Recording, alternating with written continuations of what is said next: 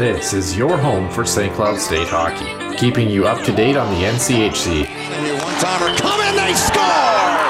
Ripped in! A bomb from Parvix! Women's WCHA. So Dana Rasmussen fires and she scores!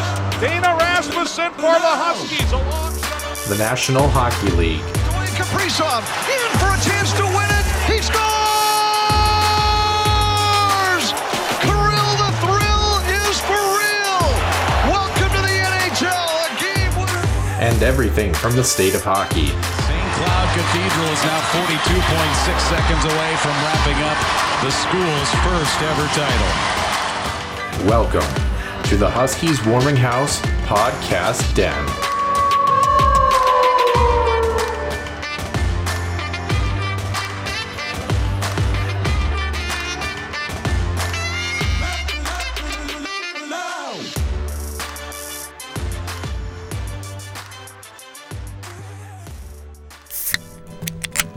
The Huskies Warming House podcast is also brought to you by the Soda Pod, home of MNCAA college hockey news and more. Stay wild and up to date with new episodes throughout every week. Find them on Apple Podcasts, YouTube, and other podcast platforms.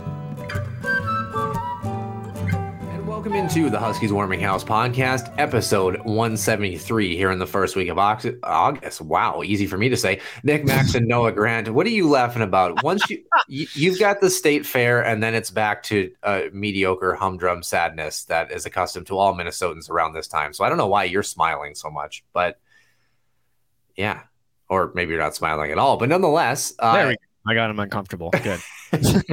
No, that was about 3.5 years ago. But nonetheless, Bulldogs fans have been uncomfortable with our ranking on the men's side, so we'll make up for it a little bit on the women's side here. We have our Duluth Bulldogs at number 4 in the WCHA, a team that really could finish much higher than where we have them, by the way. Really good opportunity for them, although a bit of roster turnover, losing some veteran experience for them as well too, so we'll talk about that. And then the other part of the show, speaking of this, we talked about the great development camp last week that Logan Cooley had, by the way. And I've kind of heard this discussion over the past week too, just going to hockey and other things, talking about players that are attending all these development camps, especially at a young age, trying to make that Division I level, trying to play in the NCHC, the WCHA, but really talking about how you balance that with the rest of your summer. As we've gone through, years and years, we've started to see players push their sport to a full-time thing. And, the process is, how do you balance that? And is that really a good idea? Kind of a fun little development topic. Before you get to the status of Logan Cooley, where you get to exit your development camp and maybe play in the National Hockey League. So we'll start episode 173, as we always do, with Center Ice View News and Notes, presented by HuskiesIllustrated.com and the Soda Pod. Center Ice View News and Notes. Center Ice View provides you with the best coverage of St. Cloud State Huskies hockey, from game notes, recaps, photos, and more. Go to CenterIceView.com.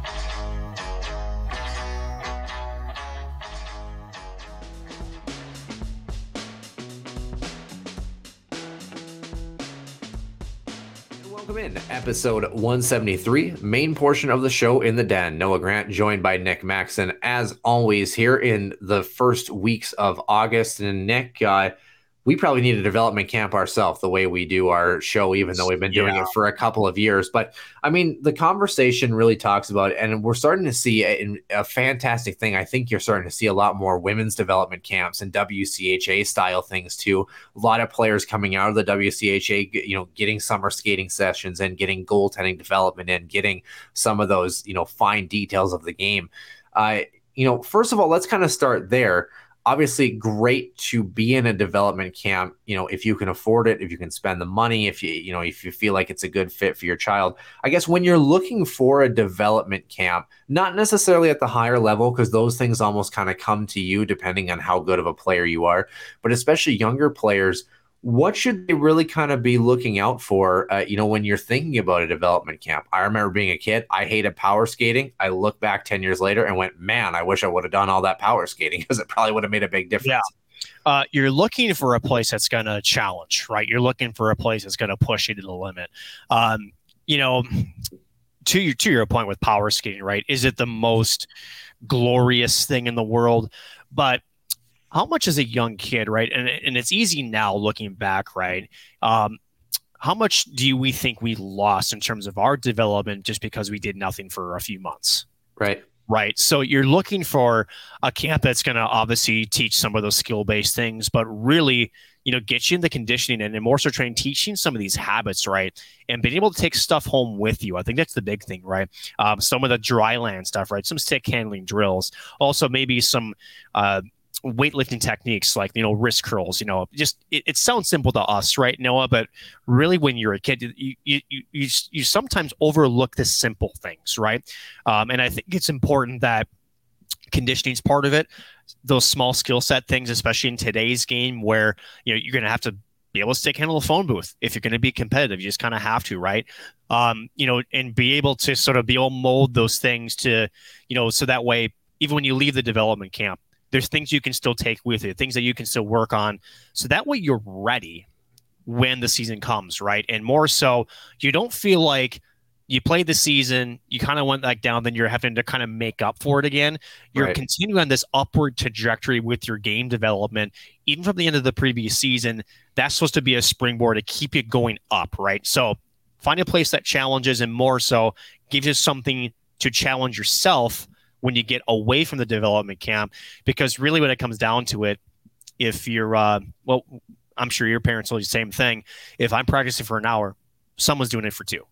Yeah, exactly. And giving yourself some grace too, understanding that, when you're 7, 8, 9, you don't exactly have to be doing arm curls for the girls, right? I mean, like it's, understanding well, I mean, you can, I guess, but I mean, that's probably where I went wrong. But I definitely went wrong. Yeah. you also look on the other side of things though, where are you at in the development process? If you're 7, 8, 9, like you said, you probably don't need to be doing sprints all the time in your driveway. You need to be focusing a little bit more maybe on your hands, shooting 200, 300, 400 pucks a day potentially, or shooting 3 times a week at least, just doing something along those lines. You've got to be able to crawl before you can walk, before you're able to run. We've talked about this before, even during season.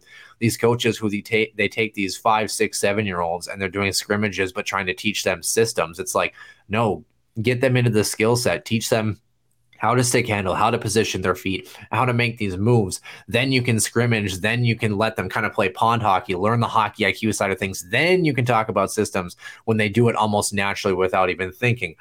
On the other side of things, and you said this almost perfectly, is that, think about the difference in today's generation from when we used to do nothing. And that's the caveat is, I don't think that you need to go to 7 development camps in the summer and be playing hockey all year round, but you shouldn't be doing nothing. And Nick, it's not necessarily about playing hockey. It's about doing something. What are some things that players should be doing in addition to maybe they have some off days, maybe they only shoot pucks 2 days a week, maybe they take a month, quote unquote, off. What are some things that you would recommend that they would be doing if they're trying to do not hockey, but trying to not do nothing? Conditioning, right? It's running, it's roller skating, cardio, right? Again, legs feed the wolves, right? Come on, Herb Brooks. So there you go. No way. I have froze on the audio edition. I'm wearing a legs feed the wolf Unreal shirt. So and for those who aren't on the YouTube thing, you can't see that he had to pull a shirt up, which was, I'm surprised in my glass break. Yeah. But at the end of the day, that it does come down to conditioning, right? It's about being, an athlete. It's about nutrition too, right? So, because at the end of the day, you hit it right. When I was growing up, it was there, but it was more so the kids who maybe had, shall I say, chances beyond high school or maybe beyond college. That's what they stuck to. Everybody else was enjoying their summer, right? Today's day and age, there's a lot more that are going, no, I really want a chance at the NHL or at a Division I college scholarship, so I need to commit to this. I do think that there's a balance, right, Noah? As we mentioned, I think we're going to get to this too. That is, do some things, right? It's whether it's shooting pucks one day, whether it's maybe going for a casual run, as long as you're staying active, I think that's important, Yeah, right? and it doesn't have to suck, right? Like, I mean, like No, if you right. love golfing with your buddies, if you love playing baseball in the summer, go do those things. Be a multi-sport athlete. Historically, multi-sport athletes do better, and you'll realize as you go later on the things you're deficient at. The reality of the matter is, especially on the men's side, guys that are playing D1, guys that are playing in the NHL, some of them have that kind of natural talent, that natural athletic ability, that kind of like, I don't want to say a God-given body, but it's like they have the kind of base plate to work with, where, not to say that if you aren't one of those players, that if you don't work hard and do those things that you won't get to that point, because I think there's a lot to be said for players that recognize that they're a little bit skill deficient or cardio deficient or whatever compared to other players,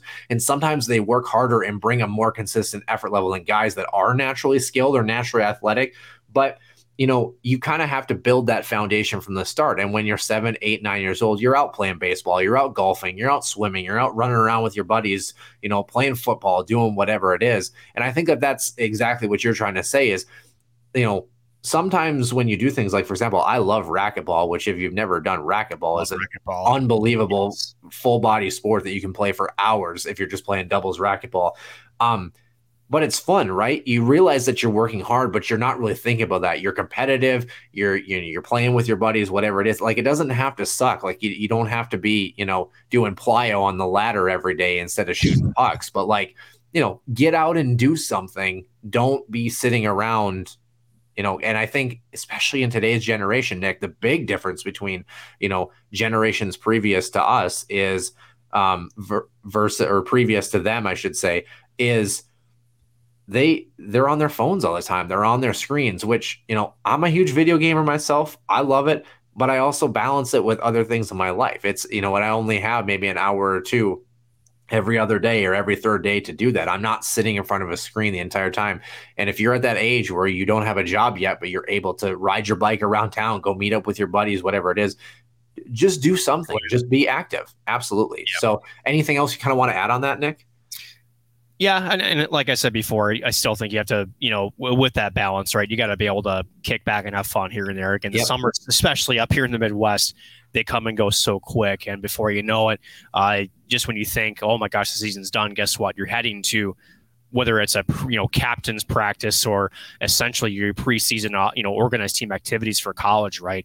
It happens quick. So definitely, balance the work and play, right? Definitely get out there, enjoy the summer, travel around, do whatever it is, but also make sure that you're at least, doing some things that are active, keeping yourself at least in, some decent shape. So that way, when the next season comes around, you're ready to rock and roll. Yeah, and be serious about it when you are at work, quote unquote. And if you are at a place that does have ice, because I didn't have ice growing up in the summer, so we had to travel. If you have a chance to skate once, maybe twice a week, take that opportunity. Absolutely. Like, go skate, especially if you're skating with your buddies that you also golf and play baseball with. That's a great group to get started there. But, don't neglect it entirely if you have the opportunity. But you also don't need to shell thousands of dollars and spend your entire summer slaving away and not actually have a summer, because everyone wants to grow up and be an adult so quickly, but then when you're an adult, all you want to be is a 9-year-old kid during the summer hanging out on the beach. So certainly enjoy it while you can. And one day we might be talking about you on the Huskies Warming House podcast in the NCHC or WCHA. We start on the women's side this week, Nick, at number 4, the Minnesota-Duluth Bulldogs. And Nick, this is a team that finished in this spot, 54 points. They were 6 shy of Wisconsin in third, and they were almost a country mile. I believe it was, what would it be, 18 points? 14, yeah, math. I don't know math. Yeah. From St. Cloud on the other side of things in the visiting position in terms of home ice for the WCHA. Nick, what did we see from this team that had a very successful season for the second year in a row? Holy cow, scoring touch. Yeah, right. They got a lot of scoring throughout their lineup.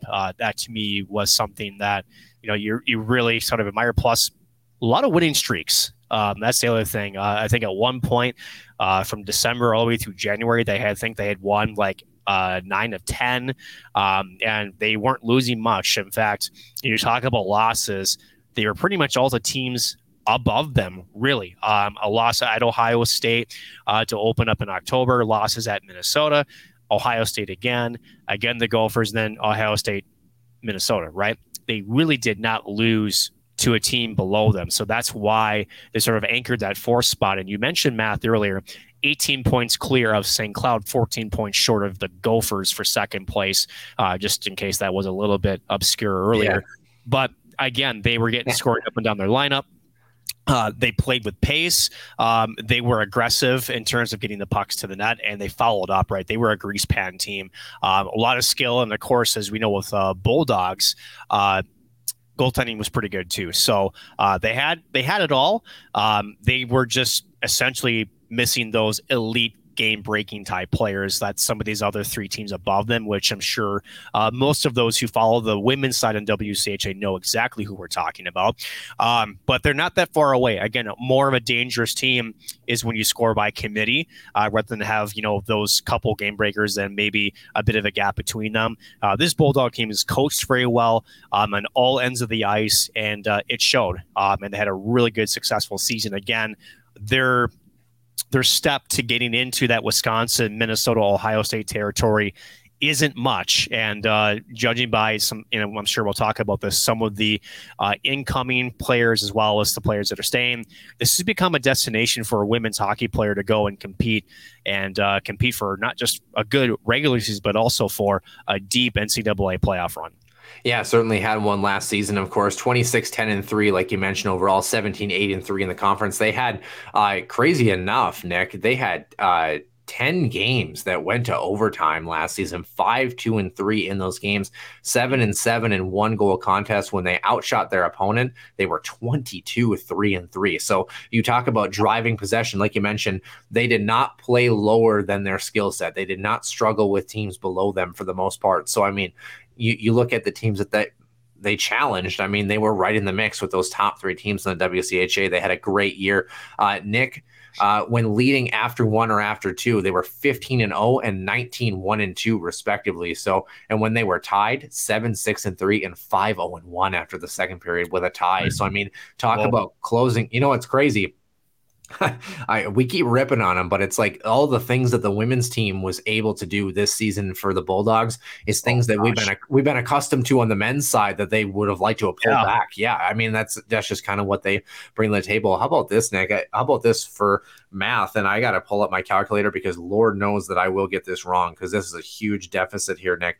Outshooting their opponents by 567 shots last season, outscoring them 125-53, penalty kill just shy of 89%, and a power play basically at 26%.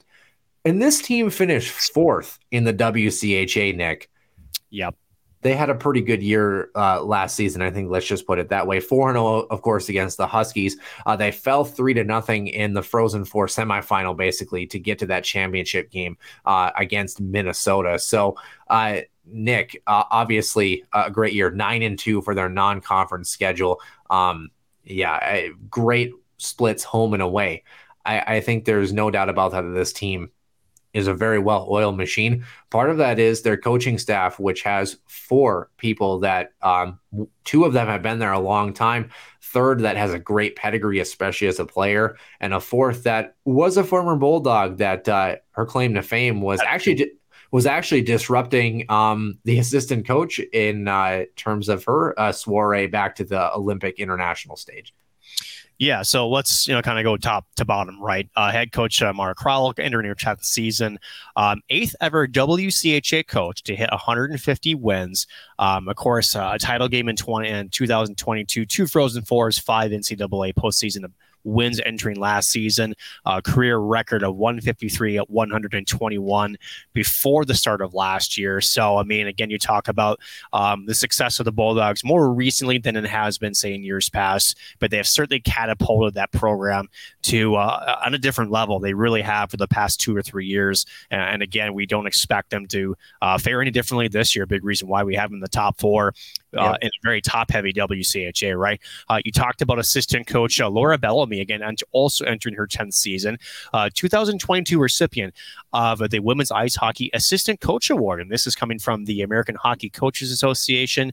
9 All-Americans under her tenure. She was a Duluth Denfield grad, so she's a local girl, and then going on to graduate from Harvard.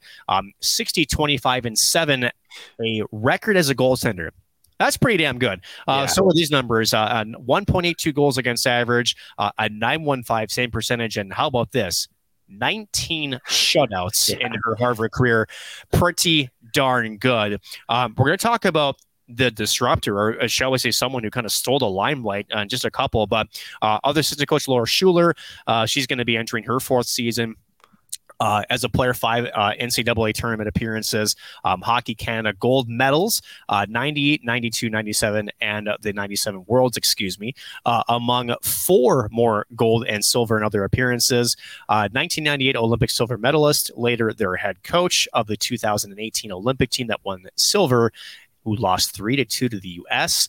How about golds and silvers between the U.S. and Canada in terms of women's hockey?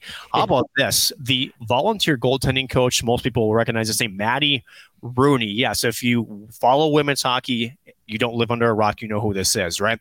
She was the bedrock of the 2018 gold medal for the U.S. in the Winter Olympics. First U.S. gold since 1998. How about that, right?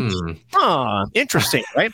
All-time leader for the Bulldogs with 3,449 saves, as well as over 7,200 playing minutes. So she, again, volunteer goaltending coach, also kind of a goaltending consultant, I would imagine, more for the recruiting type side of the game. But let's just say this.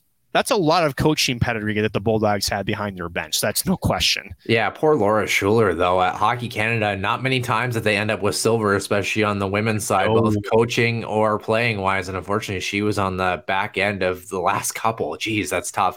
But yeah, obviously bringing a great pedigree. One of the great players in Hockey Canada tenure in the mid-90s. I mean, some great numbers coming from her, and great coaching pedigree that she's gone through as well, too. And, you know, I think when you think about this coaching staff too, and I mean, Maddie Rooney just continues to obviously elevate that staff even further, especially at, the goaltending position. But you have 2 netminders that are able to give advice to these goaltenders. And I think, you know, we've talked about this in the WCHA, especially with the potential departure now of, I believe, of Emma Soderberg and Blanca Skidova in net for the Bulldogs here.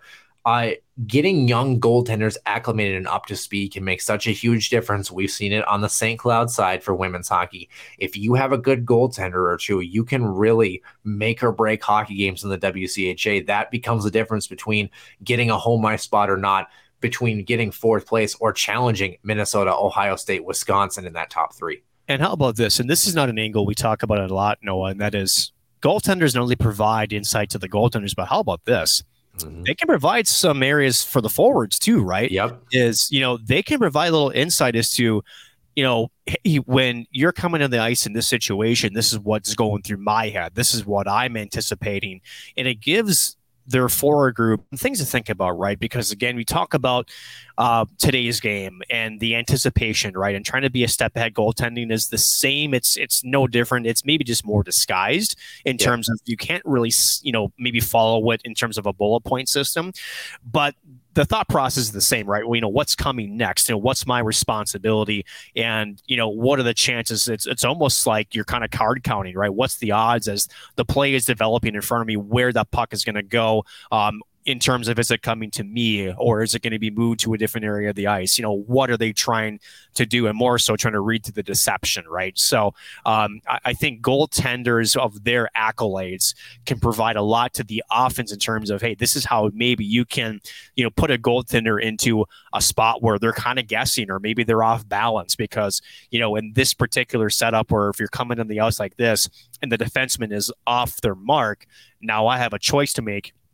And if you either wait a second longer or maybe you make a pass earlier, then I'm kind of caught in between. This is how you can open up scoring chances. So, and I think that's an area that doesn't get talked about enough. And no question, two former Olympians with two really good programs can provide that insight to the forward group as well. Yeah, and you talked about goaltenders, what they see, and also the development process when you're working on things in the summer. One of the things that I've noticed too, and I have a lot of fun with when we're just skating locally with some of these guys that come back from the USHL or the Null for the summer, is a lot of goaltenders necessarily aren't prepared for that sharp angle shot, that perfectly placed selection where you just give them an opportunity. You put it off the back of their leg, off the back of their head sometimes, although be careful in a summer skate, depending on how hard you're going to shoot that puck. You might anger some people, Yeah, but I mean, you can be creative about things where netminders think they've got something sealed off, and if you've developed that shot and comfortable with that play, you can make plays below the goal line or these sharp angle shots where goaltenders drop down into a VH, reverse VH, whatever it is, a little bit too early.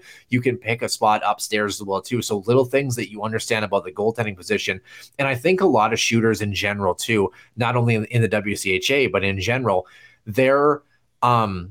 they need to get more comfortable with just sometimes turning around and putting a puck through a screen, turning around and firing a puck, just being comfortable putting pucks on net. Because a lot of times goaltenders will mention the times that they feel the most uncomfortable are when shooters have an opportunity and they pass it up. And then you talk to them and they're like, man, I know it was from far out, but I had three bodies in front of me. If you would have just floated a puck towards me, even from the half wall here, I wouldn't have seen it. I wouldn't have tracked it. You would have either put it in the net or it would have kind of created a rebound. It would have created havoc in front of me. And I think, power play, especially too, double screens in front, just simply working on the skill set of just getting pucks through, just finding lanes to float puck. It doesn't have to be a hard shot. It just has to have eyes. And I think having a couple of goaltenders to talk you through that is really important. Nick, I think you wanted to kind of add something on that, because as a former shooter myself, I found that half of my goals were just simply by picking a side of the net and trying to get it through a couple bodies, and the goaltender, for whatever reason, just didn't pick it up cleanly. That's part of it. The other part of it is sometimes you can read the goaltender's positioning, right? How often, Noah, that if you're maybe in a sharp angle and sometimes the goaltender's cheating a bit, right? Sometimes, maybe they're hugging the post, but they're not square to you, right? They're kind of off in maybe focusing on the area of the ice that's in front of them. That it's the most dangerous area of the ice, but the puck is nowhere near that, right?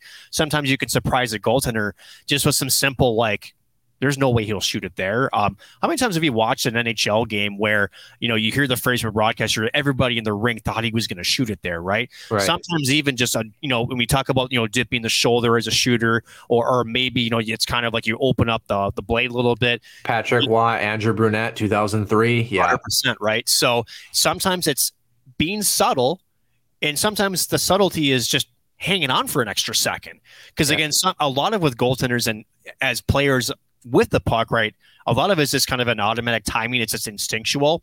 And sometimes you just kind of go against your instinct a bit and you're gliding toward the net.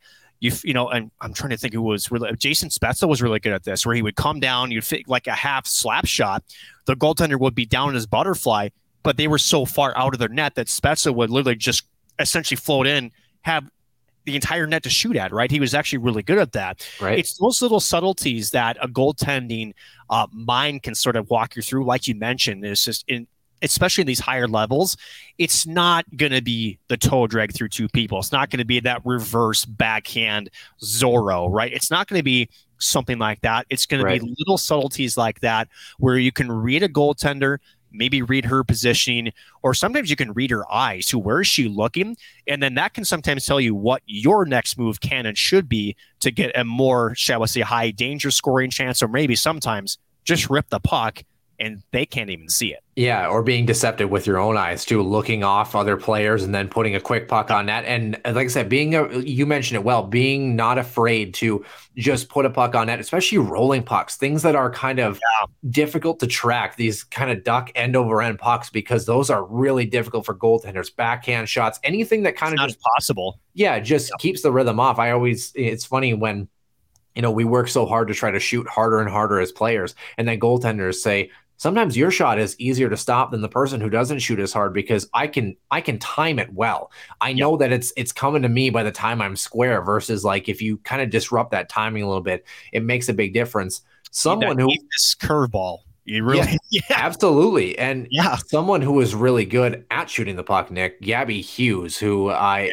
paced this team last season, career-wise over 5 seasons. They're going to miss her. 214 points, a 1.3 point per game average, plus 123. I think that's all right. 81 goals, 133 assists, Nick. You kind of look at these other team details and also some players that they're going to be losing. She's the most notable, but can you kind of run us through players that were productive last season and also who are they losing? You mentioned Gabby Hughes, right? How about Naomi Rogue? Is it Rogue? Is it Rogie? Do we know? Heck if I know. Yeah, I'm leaving it to you. How does that sound? Okay, sounds good. She had 21 points on the season, 11 goals to name it. Taylor Anderson, also a pretty good point producer herself with 13 goals, 24 points. So you talk about that's already 2 or 3 if they're top 7 or 8 that they're losing already. So already some holes in the lineup. I think it's Annika Linzer. Annika Linzer, who had a pretty nice campaign herself. She was third, 17 goals, 30 points to her reckoning. So that's already continuing the trend here. Kylie Hanley is missing Maggie Flaherty. You mentioned Emma Soderberg as well as Blanca Skidova, both of those being goaltenders. Yeah. Maggie Flaherty on the back end is going to hurt. 25 points in the season. And Kylie Hanley, again, 19 points for her last season. And again, we talked about the mix in the middle for the WCHA. They're losing quite a bit, this group is. We'll talk about the incoming players, but, compare them to St. Cloud, who we have right next to them in 5th. The thing is, St. Cloud is also in a similar boat where they're losing some really good skill players too. It's going to be interesting in this middle spot with Mankato in number 6 as well in the WCHA. We could have some intrigue in these spots. You could. And, again, it's, how do you replace it, right? Because, it's when you have the upper class pedigree that this Bulldog team had last year, I mean, you ride the wave, then, when the wave crashes, as it ultimately does, whether it's lifting a national title trophy or, earlier than that, eventually the wave comes down. At the end of it, you enjoy it, but you also understand that, I'm not saying this is going to be a down year for them, but they're going to have to be creative in terms of who's going to step up, right? Here's the good news. A lot of the players that are just below that we've talked about had some pretty good point producing too, right? So at the end of the day, there's opportunities for a lot of these younger ladies to come in and either fill bigger roles. I know we're going to talk very shortly here about the incoming additions, which is going to help supplement that too. But for those sticking around on the roster, the world is your oyster, right? You have an opportunity to make an impression, to contribute, and there's going to be lots to, shall we say, to fight for come training camp, because there's going to be a lot of open spots. Yeah, lots of turnover potentially as well, too. Again, we mentioned those graduate players, like you mentioned, 5 forwards, a defenseman, a netminder, graduate defenseman Taylor Stewart headed to Minnesota, by the way. The only one I'm unsure of, soon to be graduate forward, Manon McMahon, if she's going to return or not. But other than that, if you want to put all those together, that's a potential of 6 forwards, 2D, 2 goalies, 10 players potentially leaving this roster. That obviously is an extreme challenge. As far as I can tell, according to Elite Prospects, we've got 5 freshmen and I believe 3 transfer players coming in. Correct. So trying to supplement some players. We'll get to the transfers at the bottom of this list, but as far as their roster makeup, I think we've got 5 freshmen, 4 sophomores, 5 juniors, 5 seniors, and potential to have 3 graduate players possible on this roster. But Nick, I mean, some of these freshmen, similar to when we talked about Mankato, there's some good hockey players. Yeah. The headliner, as we like to say, is going to be Grace, is it Sadura, I believe. This is okay statistics, I think, Noah. In 109 games played for the Skippers of Minnetonka this past, not this past, but 4 seasons, 154 points. That's pretty good for an 05, the youngest player on this roster. Yeah, she's going to be, shall we say, the player everybody's going to be watching in terms of the freshman coming in, right? Just below her in terms of, shall we say, past production is going to be Peyton Holloway. She's coming over from Shattuck St. Mary's last year. 60 points in 52 games played, 35 goals and 25 assists. So someone that can also be an offensive force. And then for defenseman, is it Ida Carlson, I believe. She's actually coming over from overseas here. She had, as a defenseman, 16 points in 107 games with is at Lexans. At 27 games at the international level. She's more of that stay-at-home defenseman, sort of that two-way person. Can obviously chip in on offense here and there, but more so the shutdown defenseman that UMD really does deploy well in their system. So she's going to fit right in. Another defenseman here, Quinn Dunkel. How about this? 29 points in 99 games played. It's a little bit more offensive acumen for her, coming over from the U19 AAA for NAHA White. So again, a little bit more offensive flair to the blue line. And then one goaltender. Eve, is it Gascon, I believe? Yes. Evie Gascon or something like that. Gascon or whatnot. If I have butchered that, please send me a link. If we had $1 for every name that we have butchered on this show, we'd be on a beach somewhere. We wouldn't be doing our off-season training. We'd be on a beach. We would not, right? So goaltending position, right? Pretty good numbers too. 922 save percentage, 2.3 goals against average in 23 games last season. And how about this? Because this is where, we can talk about stats, regular season and whatnot, but a team like Minnesota-Duluth, I think, is in the conversation where I think it's expected that, again, we have them fourth to be a playoff type team. This goaltender has playoff pedigree, 9-2 in the playoffs. That's pretty good. So that means in high leverage, high emotional situations, it doesn't seem like the spotlight gets there. In fact, if anything, it maybe elevates your game a bit. Yeah, it certainly does, coming from the QCHL St. Laurent, the Patriots there. By the way, in case anyone recognizes this name, it might stand out to some.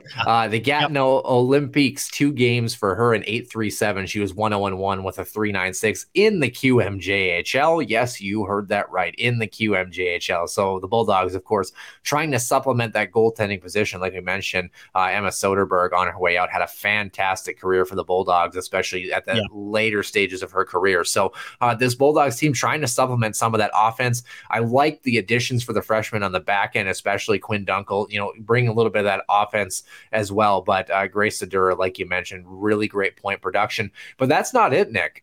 Couple of transfers, 2 upcoming seniors and a graduate player, one of which we've known very well from the WCHA. Yep, Reese Hunt is the one that we know pretty well. Former Bemidji State Beaver. Saw her play again in the Hockey Day Minnesota game against St. Cloud. On an offensively starved Bemidji State squad, she had 12 points as a forward. In fact, she was their best point producer, I believe, on the Beavers, not one of the top 2. Good speed, likes to definitely drive and carry possession. She's a great ad, and is the best part. She knows the WCHA. I'm very curious how she is going to do, especially with maybe some different talent around her. I think she's going to destroy that point total per se. And then from around it, shall we say, college hockey? How about the senior forward Olivia Wallen coming from Penn State? Did we mention points? Yeah, 33 points in 38 games, 17 goals, 16 assists for her in the last season. And then another defenseman is Paula Bergstrom coming from the Long Island Sharks. Still think that's one of the better logos in college hockey. 16 points in 27 games. That's not bad coming from LIU as a defenseman. Some other, probably two-way defenseman can definitely put in some offense. But another good transfer group here that seems to fit exactly what UMD wants, and that is you want, shall I say, good, fast, aggressive forwards. You want the offensive acumens for your defensemen to be able to join in. You want that multi-layered rush on the attack, and then more so great goaltending. So it's a good, well-rounded group here for these folks coming in. So 8 new players joining the roster, and it's a good group. Yeah, it certainly is. And, you talk about being able to supplement. I think this is where the kind of rubber met the road a little bit for this Bulldogs team, is that you have a women's program that is bringing in those 5 freshmen, but also bringing in those 3 transfers to kind of supplement a little bit of that. Reese Hunt, not going to jump off the page with production as well as those other two players, just depending on how they assimilate into the WCHA. But they're going to be players that are going to fill out your middle six really nicely. Good veteran players, good character players, might play in an elevated role, depending on, the way that camp works and the freshmen kind of develop. They're going to get an opportunity. There's no doubt about that. But I just like the transfer moves in addition to the freshmen because they went into the portal. They didn't overdo it, so to speak, but they got players that are proven at this level and are going to fit in well in multiple areas. You can have them in a top six role. You can have them in a middle six. They could be, primarily third line players too. So, I mean, they have the opportunity to play in a variety of different roles here. Speaking of Long Island University, by the way, Nick, I have the schedule up for the Bulldogs women's team. Works, right? Yeah. Yeah. They start with LIU October 6th and 7th in Duluth at AMSOIL Arena. By the way, in case I forgot to mention, which I know that I did, 6,756 is the capacity for hockey at AMSOIL. They have gorgeous rink. Absolutely. I'll give that to you, Bulldogs fans. You have won that battle handily with most of the others in the NCHC and WCHA as far as buildings. There is one NCHC building that probably has you beat, though. However, you're talking Omaha, right? Yeah. Kalamazoo, you nailed it. So Ohio State is the first matchup on the WCHA side of things. They're at home again. Nice. Similar to the men's side, they're able to start the first 4 games at home.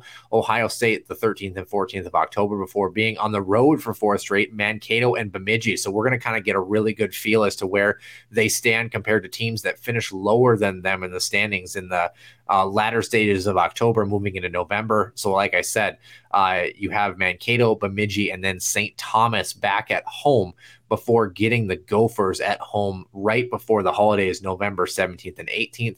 The holidays for the Bulldogs hang out at AMSOIL Arena again. I swear, Duluth does such a good job with their non-conference of pulling teams into AMSOIL.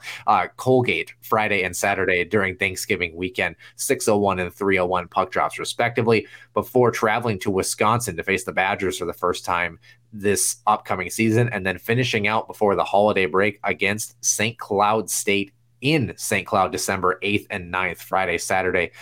Nick, that's the first half of the schedule. Anything stand out to you besides the fact that if they have the success that they had last season, hopefully some wins for the taking here, maybe a chance to challenge the big dogs? Oddball for you. I'm actually intrigued about October 20th and 21st against Mankato. I'm curious to see how the Mavs bring their freshman class that they brought in and how they match up against the Bulldogs. To me, it's a home heavy schedule. It's that first half. In fact, they do 6 in a row at home to essentially finish out the calendar 2023 year. St. Thomas, the Gophers, and Colgate respectively, which means they're going to be on the road a lot the second half of the year, right? And also, I mean, how about this? You go from LIU right to a team that we're going to talk about at some point during our preview. That's Ohio State.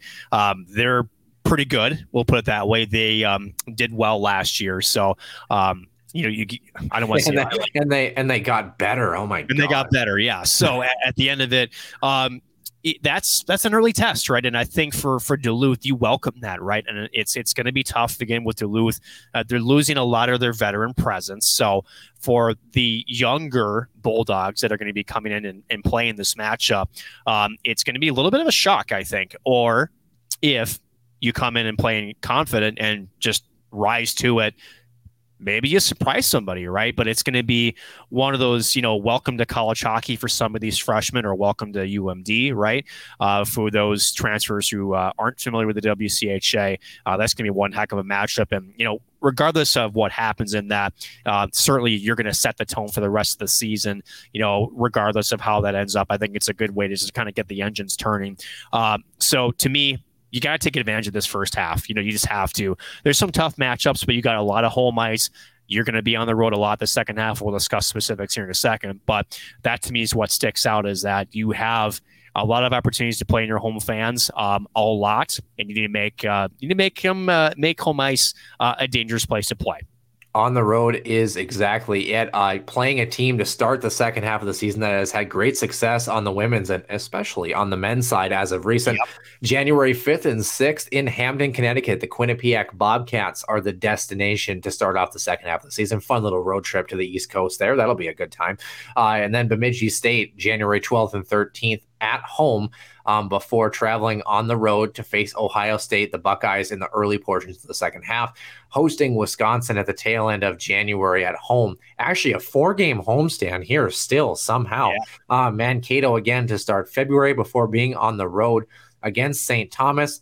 They host St. Cloud in the middle of February and then on the road against Minnesota. So actually maybe escaping a little bit more. I think that non-conference schedule, they were able to pull a little bit more home games than maybe we anticipated. But a bit of a quick dash to the second half finish of the season here. That Quinnipiac trip, Nick, it's going to be absolutely exciting. And they do have the Huskies for the second to last matchup of the regular season. Hopefully St. Cloud is ready for that one. That one, of course, in Duluth. Yeah.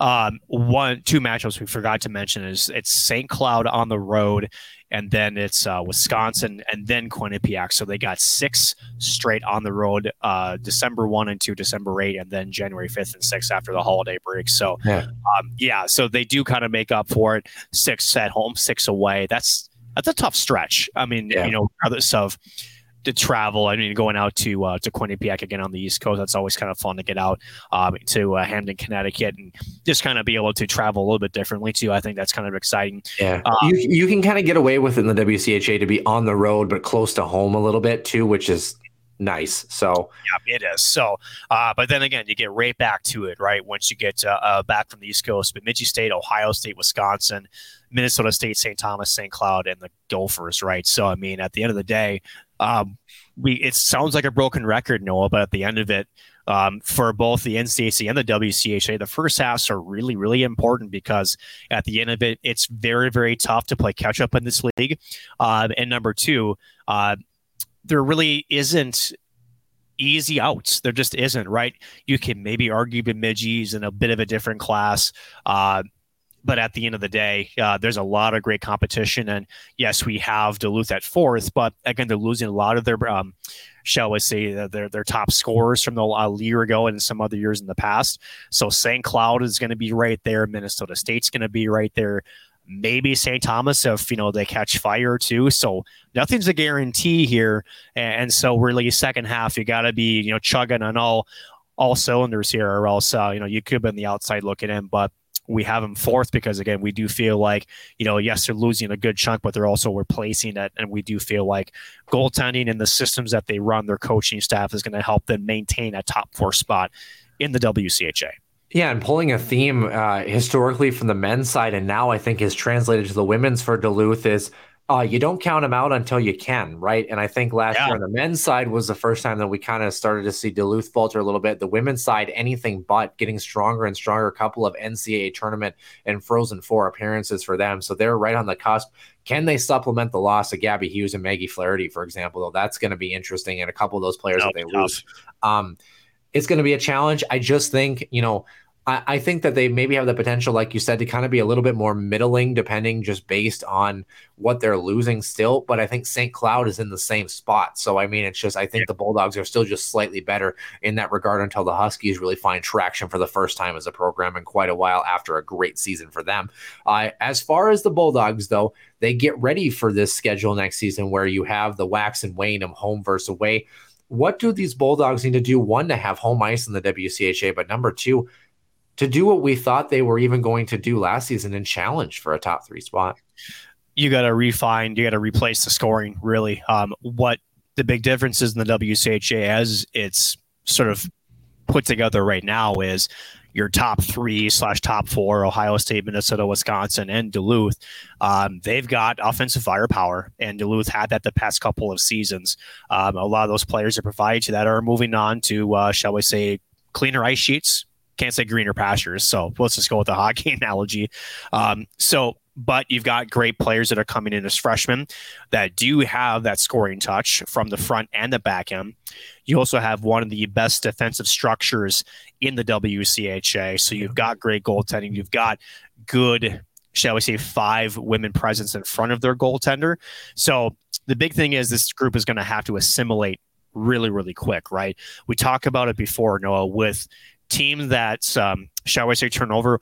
A good example recently, St. Thomas on the men's side, right? They had 19 new players come in. Their first half was a bit rough, but then again, that second half, they really started to pick it up.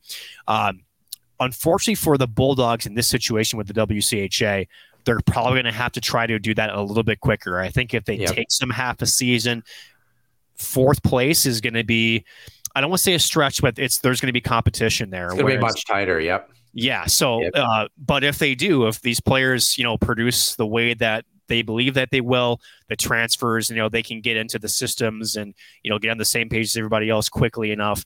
This team should be right back at number 4. The big thing is putting the puck in the net because, again, defensively, this team has always been solid. Historically, they have been. They've got great coaches to help them with that. But at the end of the day, what separates the WCHA right now is the ability to put the puck in the net. Yeah, one of the most seasoned coaching staffs, too, and a great group to rely on, obviously, at that level. And I don't know what it is about Duluth. Apparently, the hills in the winter in the middle of the city have not deterred coaches from having long-standing tenures for both of these hockey programs. Maybe that's what it is, Noah, because they can't get out. No matter what, I think the joke is, even if you're going up, you're going down. Like you're sliding down something, they just make it impossible for you to leave. I think that's I'll just let sleeping dogs lie where they lie.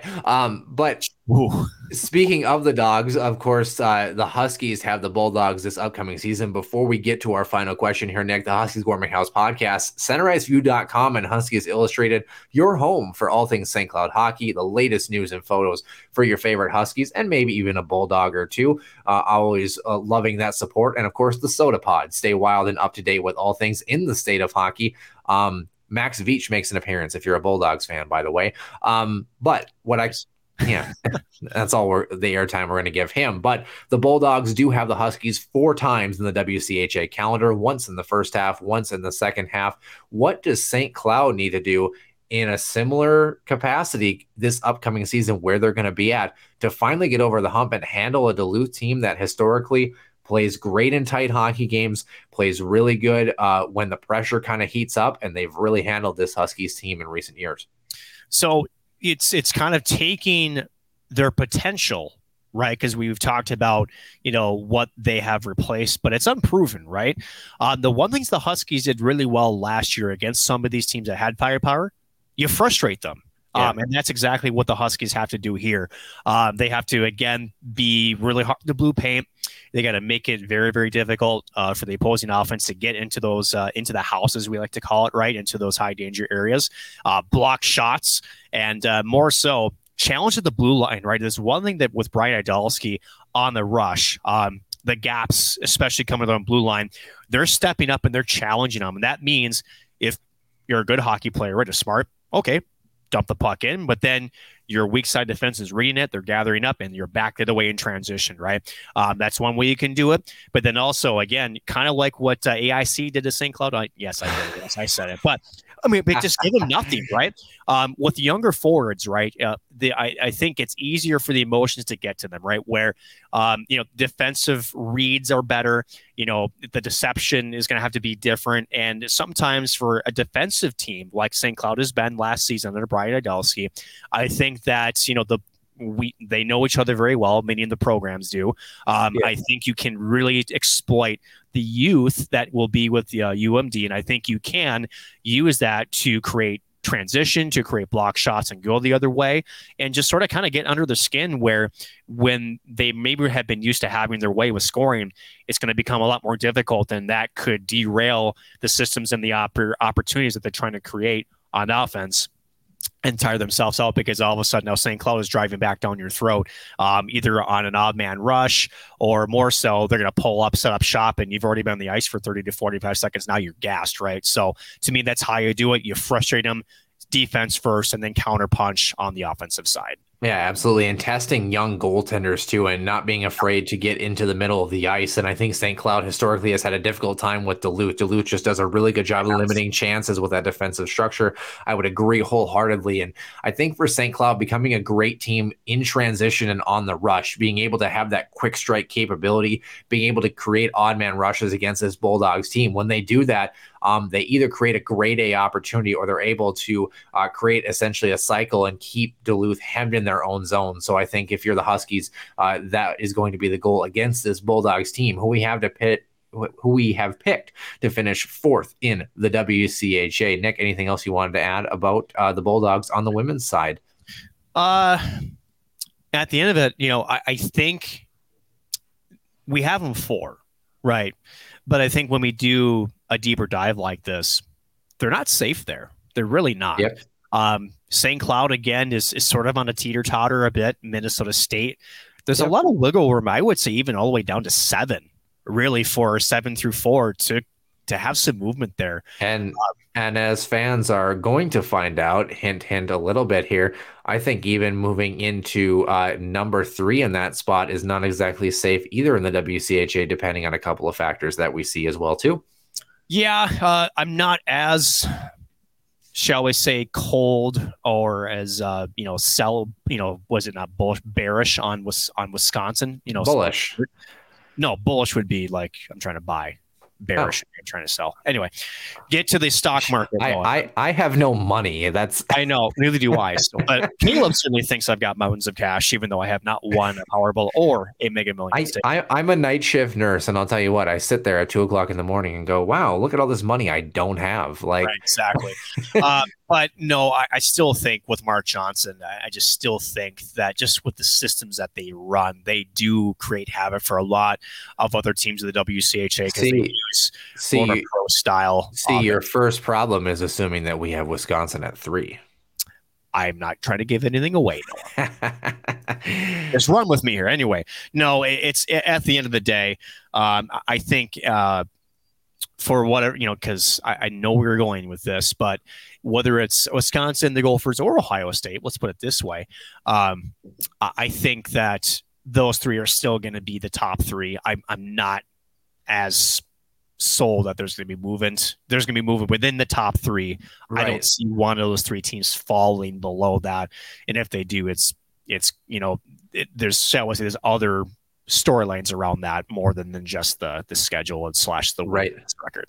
Yeah, certainly would agree. It's going to be fun. The WCHA, like the NCHC, continues to close, and it's no longer a 1 or 2 horse race. It's starting to really kind of open up a little bit, and we're starting to see some of those bottom teams make noise and move towards the middle of the pack too. And the WCHA, arguably the best conference in women's college hockey. So very exciting to see what the Bulldogs can do. Wishing them the best of luck, of course, in everything they do except against our St. Cloud Huskies. For Nick Maxon, I am Noah Grant, and we will see you soon for episode 174 here in the Den.